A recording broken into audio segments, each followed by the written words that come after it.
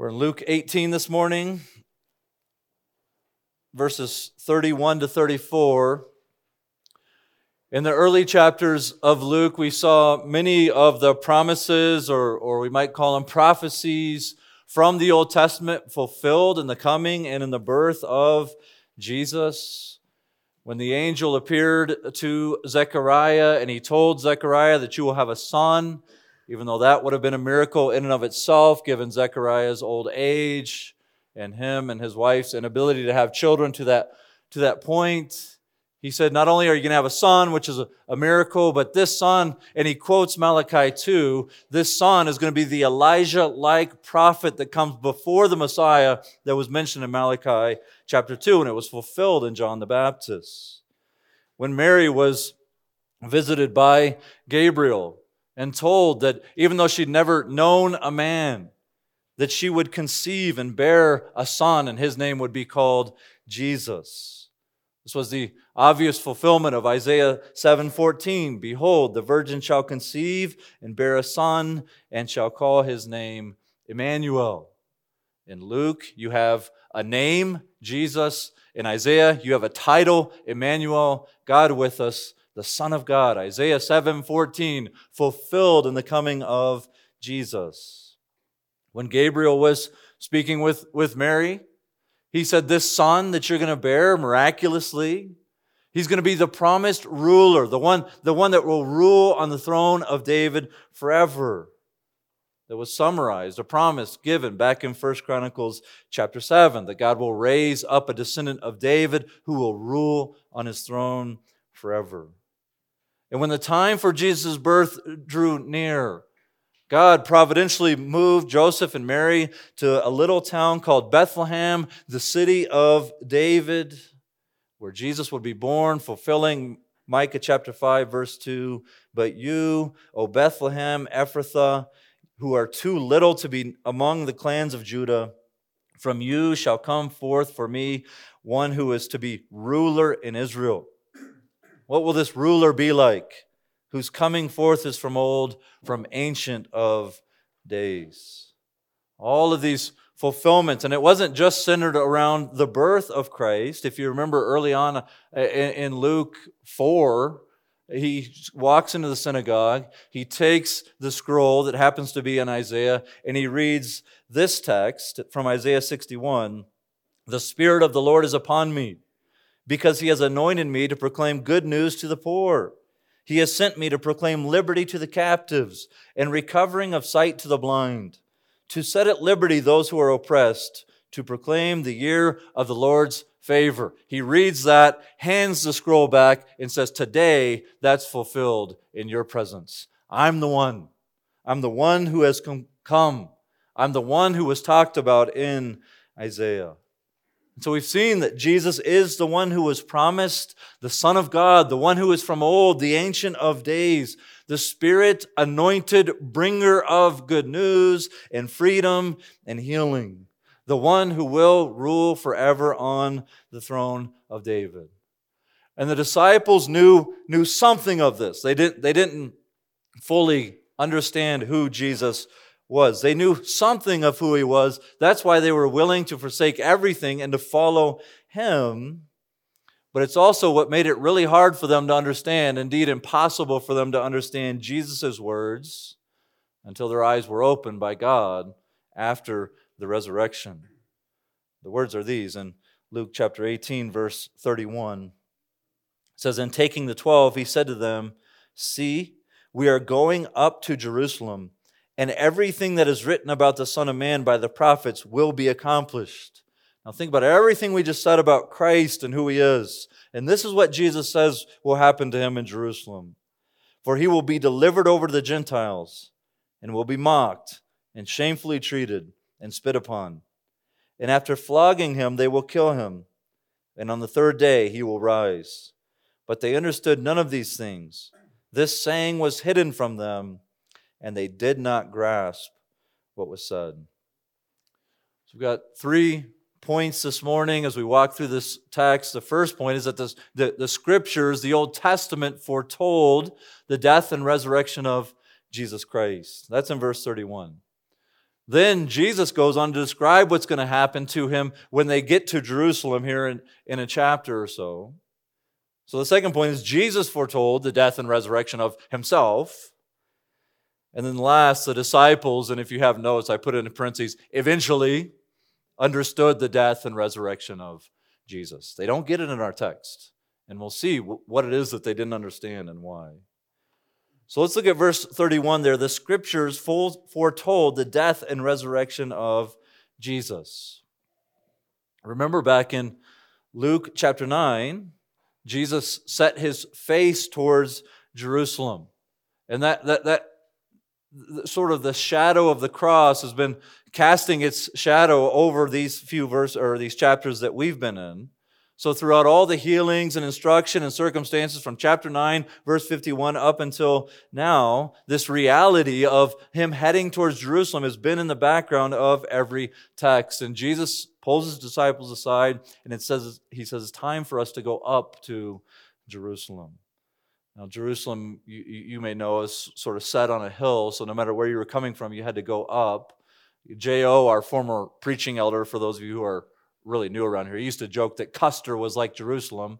You got to come up from Rapid City to get to the glorious city of Custer. Sorry I didn't have that part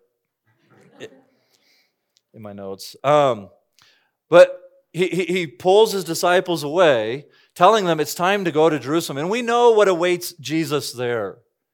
If you remember earlier in Luke, one of the religious leaders comes up to Jesus and said, you better get out of here. Herod wants to kill you. And ironically, Jesus says, essentially, Herod can't kill me because prophets are killed in Jerusalem. And what's he saying? I'm on my way to Jerusalem. That's where I'm going to die. Herod can't touch me right now. So he wants his disciples, as they prepare to head to Jerusalem, to understand that his death will be the fulfillment of the will of the Lord from before the foundation of the world. And one of the ways that we can know that this is God's plan is that it was clearly stated in the prophets, in the writings of the Old Testament. So before we dive into the details there, I want us to maybe call time out, to pause for just a minute and notice Jesus' affirmation of the Old Testament. Before we get into the promises of the prophets, just notice his affirmation of these writings of the Scriptures. Jesus, throughout his ministry, has appealed to the authority of the Old Testament. He lived consistently with the commands of the Old Testament. He consistently affirmed the reliability of the Old Testament. So we don't have the right to sort of say, well, I don't believe in the God of the Old Testament. I believe there's only one God who's clearly presented to us in the Scriptures. In fact, when Jesus spoke of Adam and Eve, or Cain and Abel, or Solomon, or David, or Noah, or anybody that he mentioned, he always only ever talked about them as historical people and historical events. And he treats these passages about the Messiah's suffering with equal weight and authority. He appeals to them. How can you know this was God's good plan? Well, the Old Testament talked about what he's going to say here in a moment. That everything, he says, everything that is written about the Son of Man by the prophets will be accomplished. And in that, we can trust that this is God's good plan that he brought about from the beginning, revealed through the Old Testament, revealed through his prophets. In other words, the death of Christ is the furthest thing from an accident. Some who have studied the life of Jesus assume that his life was a failed revolution. He was some sort of religious zealot who underestimated how the Jews would receive him and underestimated the fact that Rome might use their threat of death against him. But the death of Jesus is no unfortunate accident. The entire Bible, from cover to cover, demonstrates this truth. The prophets foretold what's going to happen here in Jerusalem. His death is the fulfillment of all that was written in the Old Testament. And so let's take a look at what the prophets wrote. For ease, maybe we'll just stick in Isaiah and these what's called the servant song. So we don't flip often, but if you have a Bible, you might want to flip and follow along here. Isaiah 42. Again, there's 4 sections towards the end of Isaiah that are called the servant songs, and they describe this servant of the Lord, the coming Messiah, who we've seen in Luke is Jesus Christ. What do we find out about this servant, this coming one, the Messiah, Jesus Christ? Well, in Isaiah 42, and we could spend weeks, right, walking through this. So we're gonna skim the surface to see what are some passages like that Jesus is referencing here. Well, look in verse 1. Behold my servant, whom I uphold, my chosen, in whom my soul delights. I have put my spirit upon him. He will bring forth justice to the nations. So this servant in Isaiah 42, he's chosen, he's delighted in by the Father, and he's filled with the Spirit. And what happened at Jesus' baptism? The Spirit of God descends on him like a dove from heaven. And the Father speaks from heaven and says, behold, this is my Son with whom I am well pleased. You are my beloved Son. Jesus is the servant who has the good pleasure of the Father, who has the Spirit of God. He's a servant described in Isaiah.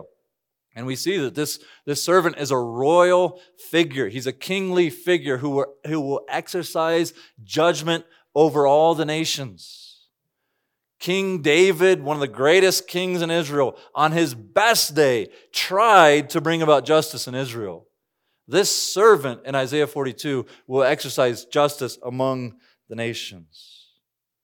Well, that's the first servant song. In Isaiah 49, there's another. And again, we can't look at every verse.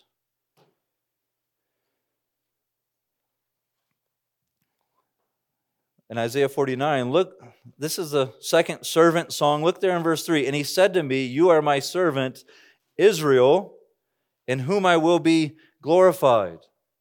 But then drop down to verse 5. And now the Lord says, he who formed me from the womb to be his servant, to bring Jacob back to him, and that Israel might be gathered to him. For I am honored in the eyes of the Lord, and my God has become my strength. He says, it is too light a thing that you should be my servant, to raise up the tribes of Jacob, and to bring back the preserved of Israel. I will make you as a light for the nations, that my salvation may reach to the ends of the earth. What's interesting, in Isaiah 49:3, the servant is called Israel. Yet in verse 5 and 6, his task is to bring back Israel and to restore Israel. If you remember, way back in Genesis, God changed Jacob's name to Israel and said that through Jacob, through Israel, would come this offspring who would be the fulfillment of the Abrahamic covenant, who would bring blessings to all the nations. And so this offspring, this seed was supposed to come through Israel. Well, it doesn't take long as you read your Old Testament. If you were to start in Genesis, I had one young lady come to me and she said, I'm working on reading my Bible. I'm through chapter 9. I said, all right, keep going. Well, if you start in chapter 9, you keep reading through Genesis, you realize that Israel as a nation is unfit for this responsibility. They have failed in their call here we saw at the end of verse 6 to be a light to the nations. They're no light to the nations. So what's going on? The servant of the Lord will fulfill what Israel was meant to be. He is Israel in that sense. He will be worthy of the title. In him will all the nations of the earth be blessed. Let's look over in chapter 50, the third servant song. And this is where we begin to see the indignity that the servant will suffer. In fact, it looks a lot like what Jesus is about to describe in in the coming verses. Look there at verse 6. I gave my back to those who strike, and my cheeks to those who pull out the beard. I hid not my face from disgrace and spitting. The servant, though he alone is worthy to take up the task that's given to Israel, he will suffer this pain and indignity. And that brings us to the text Dave read this morning, Isaiah 53, the fourth servant song.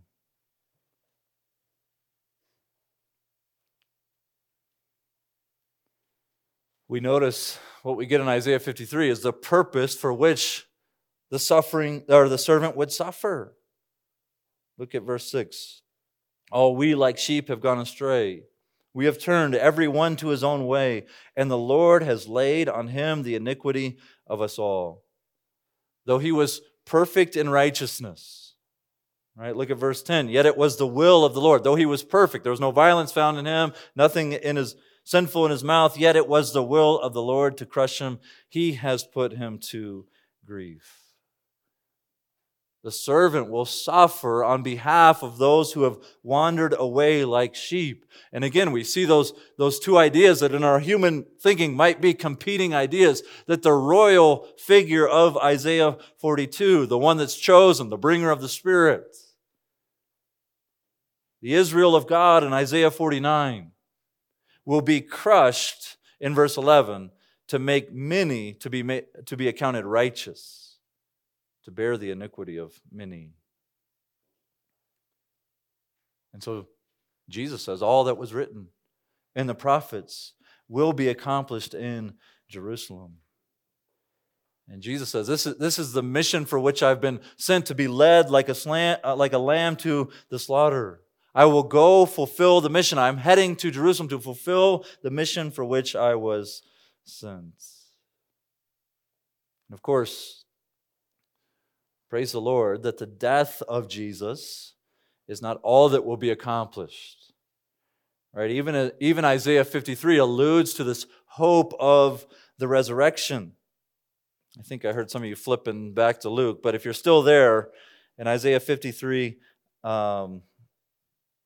look at the end of verse 10 there. When his soul makes an offering for guilt, he shall see his offspring. He shall prolong his days. After being crushed, after being put to death, after making atonement for sin, Isaiah 53:10 says, the days of the suffering servant will be prolonged. He will live to see his offspring, so to speak. And so the death and the resurrection, testified by the prophets, that's what's going to happen when Jesus enters Jerusalem. And it's talked about, it's spoken about, it's alluded to, it's specifically stated throughout the Old Testament. And that's what Jesus says will happen explicitly in verses 32 and 33. For he, the Son of Man, will be delivered over to the Gentiles and will be mocked and shamefully treated and spit upon. And after flogging him, they will kill him, and on the third day he will rise. Not only did the Scriptures speak of the death and resurrection of Christ, the death and resurrection of Messiah, but Jesus explicitly foretold this to his disciples. You know, as we've walked through Luke, the predictions that Jesus gives of his death are increasing in clarity. You know, he's talked about his death before, 2 times pretty explicitly, and several other times, like 6 or 7 other times, kind of alluded to it, right? The bridegroom's going to go away. Okay, well, what's he talking about? He's talking about his death. Explicitly, he's told them that he will die. And so what happens in Luke's gospel, the closer and closer you get to the cross, the more clarity he's giving about what will happen to him in Jerusalem. And so between verse 31 and 32, we can imagine the disciples' reaction. They've just been told that, hey, everything that's been written about the Son of Man is going to be accomplished when we go up to Jerusalem. Well, we'll see in a minute they had no idea what that truly meant. For them, the notion of fulfilled prophecy about the Messiah would have been so exciting for them. Right? Oh, he's going to go overthrow Rome finally. And we can rule with him politically on this earth. And then they get smacked in the face with Jesus' words that I'll be handed over to the Gentiles, shamefully treated, spit upon, killed. First, he says he will be handed over to the Gentiles. Again, the only one worthy of the title Israel in Isaiah is now treated with the curse that would fall on the nation of Israel when they failed to obey the Lord, right? What would happen when they failed to obey? Another nation would come in, a Gentile nation would come in and conquer them and take them away out of their own land. They were given over to another country. They were given over to Gentiles in judgment. And so Jesus, the one who actually could fulfill what Israel was supposed to be, now is suffering the curse that Israel had deservedly brought upon themselves. Remember that even as Luke was writing, that Rome had occupied Israel. And if Jesus is going to be crucified, he's going to have to be handed over to the Gentiles because only Rome had the authority to execute people. We see Israel and Rome sort of conspiring at the end of our gospel. He has a trial before the Jewish leaders, and he has a trial before the Roman leaders.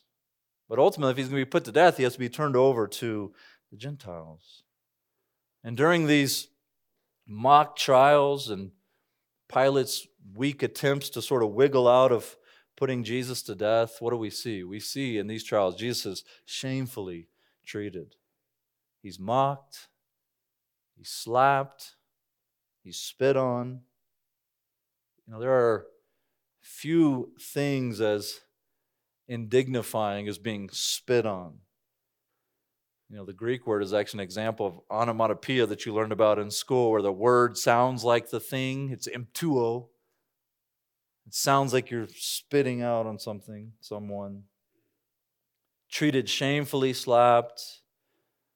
And this leads into Jesus' beating and execution by way of the cross in verse 33. This ESV says flogging, this beating was sometimes even enough in itself to kill a man. A person condemned to crucifixion would often be beaten with a whip prior to going to the cross, and at the end of that whip would be pieces of glass and bone tied in, designed to inflict maximum pain. And then he would die, he says. Jesus predicts his death. They will kill the Son of Man. And we know that this happens through crucifixion. We need to sort of find the right line here. We need to walk a thin line, so to speak, because the authors of Scripture don't spend a ton of time describing the horrors of crucifixion. They don't spend a ton of time on the excruciating details of the pain and the torture endured by Jesus. But at the same time, if you mentioned to somebody in this context that he was crucified, all these horrific details would come to mind. So we want to find that line. In fact, one pastor helps us, I think. He says this: to be sure, Christian history contains examples of those who overindulged in morbid fixation on Jesus' sufferings. So some people have sort of fallen off this side of the horse where they get so involved in what happened, why would it have hurt so bad? But he warns us, but can't some of us run into another danger? Can we almost de-crucify Jesus, thinking of his suffering as merely, now hear that word's important, merely a doctrinal concept and not the inhuman blow upon blow he endured for us? And I think that's good counsel for us this morning, that as you consider Jesus, don't become so familiarized with certain words that we use that you lose sight of what he endured on our behalf to accomplish the sort of things that we rejoice in: our justification, propitiation, wrath-bearing sacrifice, atonement for sin, justification. Those came through the suffering of Christ. And thankfully, Lastly, Jesus predicts his resurrection. He says on the third day, he will rise. And we saw this too was foretold by the prophets in Isaiah 53. Or consider Psalm 16:10. For you will not abandon my soul to Sheol, or let your Holy One see corruption. You will not abandon my soul to Sheol. That's the grave. You will not allow your Holy One to see corruption. David, the one who penned those words, knew something of the fact that he was picturing a greater reality, that he was writing about someone greater than himself. Even the book of Acts says that David saw corruption in some sense. David was put in the grave, and he stayed in the grave, and his body wasted away. However, Jesus Christ, the one about which these words were truly written, were pointing forward to. He did not stay in the grave. He did not receive corruption in his body. He was not left there to decay in the tomb. Instead, he was resurrected. And again in Acts, and now in him the forgiveness of sins is proclaimed to all the nations. He has defeated sin's penalty by taking it on himself and conquering the penalty of sin. For the wages of sin is death. Christ defeated death in his resurrection, taking on the penalty himself, conquering it through his resurrection. Never to see death. Again, never to see decay. The once-for-all resurrection of Christ. As we think about what Jesus says he's going to do, and we sort of put this in the context of Luke chapter 18, remember that we are on the heels of the rich young ruler saying, now, what must I do to inherit eternal life? As if there was one thing that this rich young ruler could pull off. One deed that he could do. Again, remember what Matthew said. What good deed must I do? Well, I think it's here in verses 31 and 34 we see what it takes for eternal life to be granted. This is the way in which eternal life is earned. It's through the work of Christ, not through a good deed. This is what it took as we think about the giving over to the Gentiles, the shameful treatment, the beating, the crucifixion. This is what it took. And after hearing Jesus' words in Luke chapter 18, you can begin to realize how ridiculous it is to assume that the goodness of the rich young ruler or the goodness of the Pharisee earlier in Luke chapter 18 could earn eternal life. We see that it took the willing laying down of the life of Christ as a substitute to accomplish what they assumed could be earned by their good works, by their keeping of the law. So it's instructive for us this morning that it isn't some kind of penance that can take away our sins. It isn't doing a good deed that's equal with the bad deed that you're feeling guilty over that can take away your sins. The problem with that way of thinking is it so underestimates the holiness of God. And if we underestimate the holiness of God, then we underestimate how terrible the reality of sin is. If God is no big deal, then sin is no big deal. But if God is holy and righteous and good, then my offense against Him is an infinite offense. We sing that song, stricken, smitten, and afflicted from time to time. And I love those lines. Ye who think of sin but lightly, if you think of sin lightly, nor suppose the evil great, here may see its nature rightly, here its guilt may estimate. Mark the sacrifice appointed, see who bears the awful load. 'Tis the Word, the Lord's anointed, Son of Man and Son of God. What are we singing about when we sing that song? If you think of sin lightly, if you don't suppose that the evilness of sin is truly wicked, just look at the cross and see what it cost Jesus. Just look what the plan had to be to accomplish redemption and justification and salvation and the forgiveness of sins.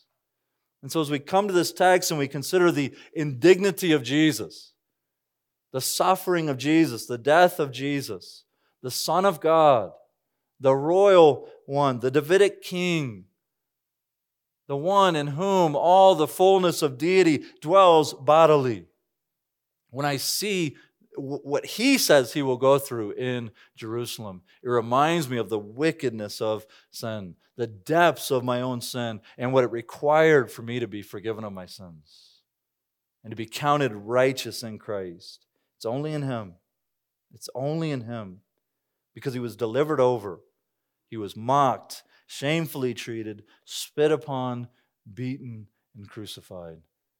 And Paul says in Romans chapter 5, verse 8, that's how we can know the love of God.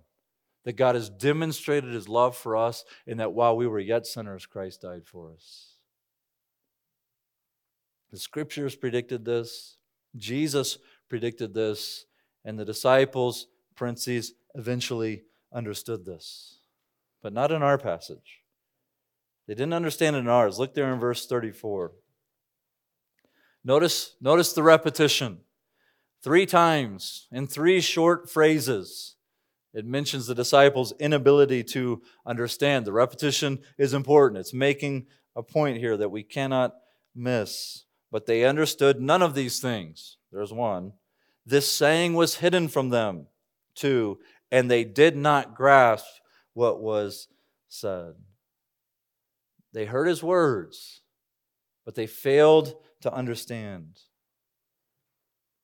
You know, sometimes in a novel, if you're reading, or in a movie, you as the reader or the viewer, you have privileged information that the characters, let's just stick with movie, the characters in the movie don't have, right? You get a perspective that the characters don't have. You know, you think about the cliche, scary movie moment. Hey, let's split up and go inside the really creepy house. And as a viewer, you know there's what's in the house. And you're like, don't go in the house. Don't ever split up and go inside a creepy house because the bad guy's in the house. And as you watch the movie, you think, man, if they had the information that I have, they wouldn't go to their sure death. But what's interesting about our passage is that Jesus is the only one. He's the only one in our story that has all the information. He's the only one that knows the danger that lies ahead in Jerusalem. Yet He presses on. Yet He presses on. He willingly chooses to go to that cross. But the disciples in our text, they don't get it. What's funny, it's ironic maybe, funny, maybe not the right word, but in Mark's account, Mark doesn't tell us that they failed to understand. He just shows us that they failed to understand by slipping in the story of the disciples fighting about who's going to be the greatest. They so misunderstood what Jesus is saying that they start quibbling about who's going to be the greatest once they get there. Well, Luke doesn't illustrate it. He just plainly tells us they did not understand. They did not grasp the significance of what Jesus was saying. And the reality is they could not grasp it. They could not. It was hidden from them. That's sometimes what we call a divine passive. God was causing this to happen. They could not see. They could not understand. God had not revealed it to them yet. They heard the words. I'm convinced that if you asked them right afterwards, hey, what did Jesus just say? They could have probably repeated the words, but they did not hear with understanding. Remember that the emphasis in our text is that the things written about the Son of Man through the prophets will be accomplished. I think that's what's hidden from them. What's hidden from them is they cannot see how this is the will of God that's been revealed through the Scriptures. They cannot see that Jesus' death and resurrection is actually the fulfillment of what was written by the prophets. And the reason I say that is this: isn't that exactly what Jesus reveals to them following His resurrection? Right? He's on the road to Emmaus in Luke chapter 24. And it says, in beginning with Moses and all the prophets, he interpreted to them in all the scriptures the things concerning himself. And what did they say? Well, they were given eyes to see Jesus. And they said, did our hearts not burn within us when he opened to us the scriptures? What they could not understand in Luke 18, Jesus opens their eyes to understand in Luke 24. The next paragraph, he shows up to all the disciples and he says, remember, I told you this.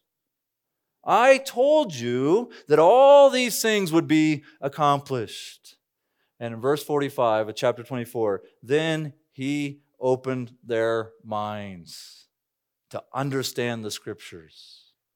They could not understand Jesus' words until he showed up following the resurrection and opened their minds to understand the scriptures. He showed them from the Old Testament all the things concerning himself. This is how this pointed to me, and this is how this pointed to me. Remember that you too were once blind to the glory of the gospel. And it was God who said, let light shine out of darkness has shone in our hearts, Paul says, in giving us the light of the knowledge of the glory of God in the face of Jesus Christ. What is impossible with man, Luke 18, is possible with God, Luke 24. And we see in this, as we wrap up this morning, that the Bible is not primarily just a manual on how to live. It is the progressive unfolding of the plan of God to demonstrate his glory through the death and resurrection of Jesus Christ. And we see that clearly in our text, that we can glorify God in light of his good plan that he unfolded for us in Scripture.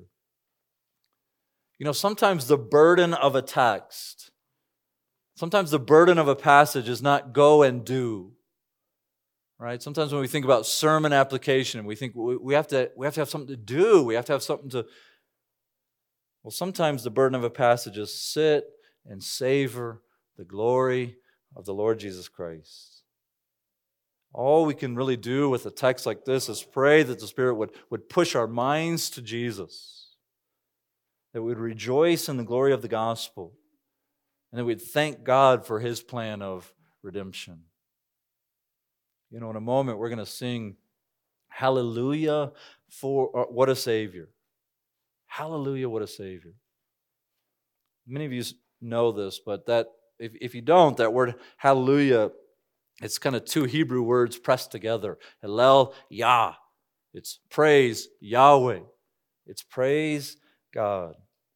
So as we sing in just a moment, remember that we are responding with praise to the glory of God,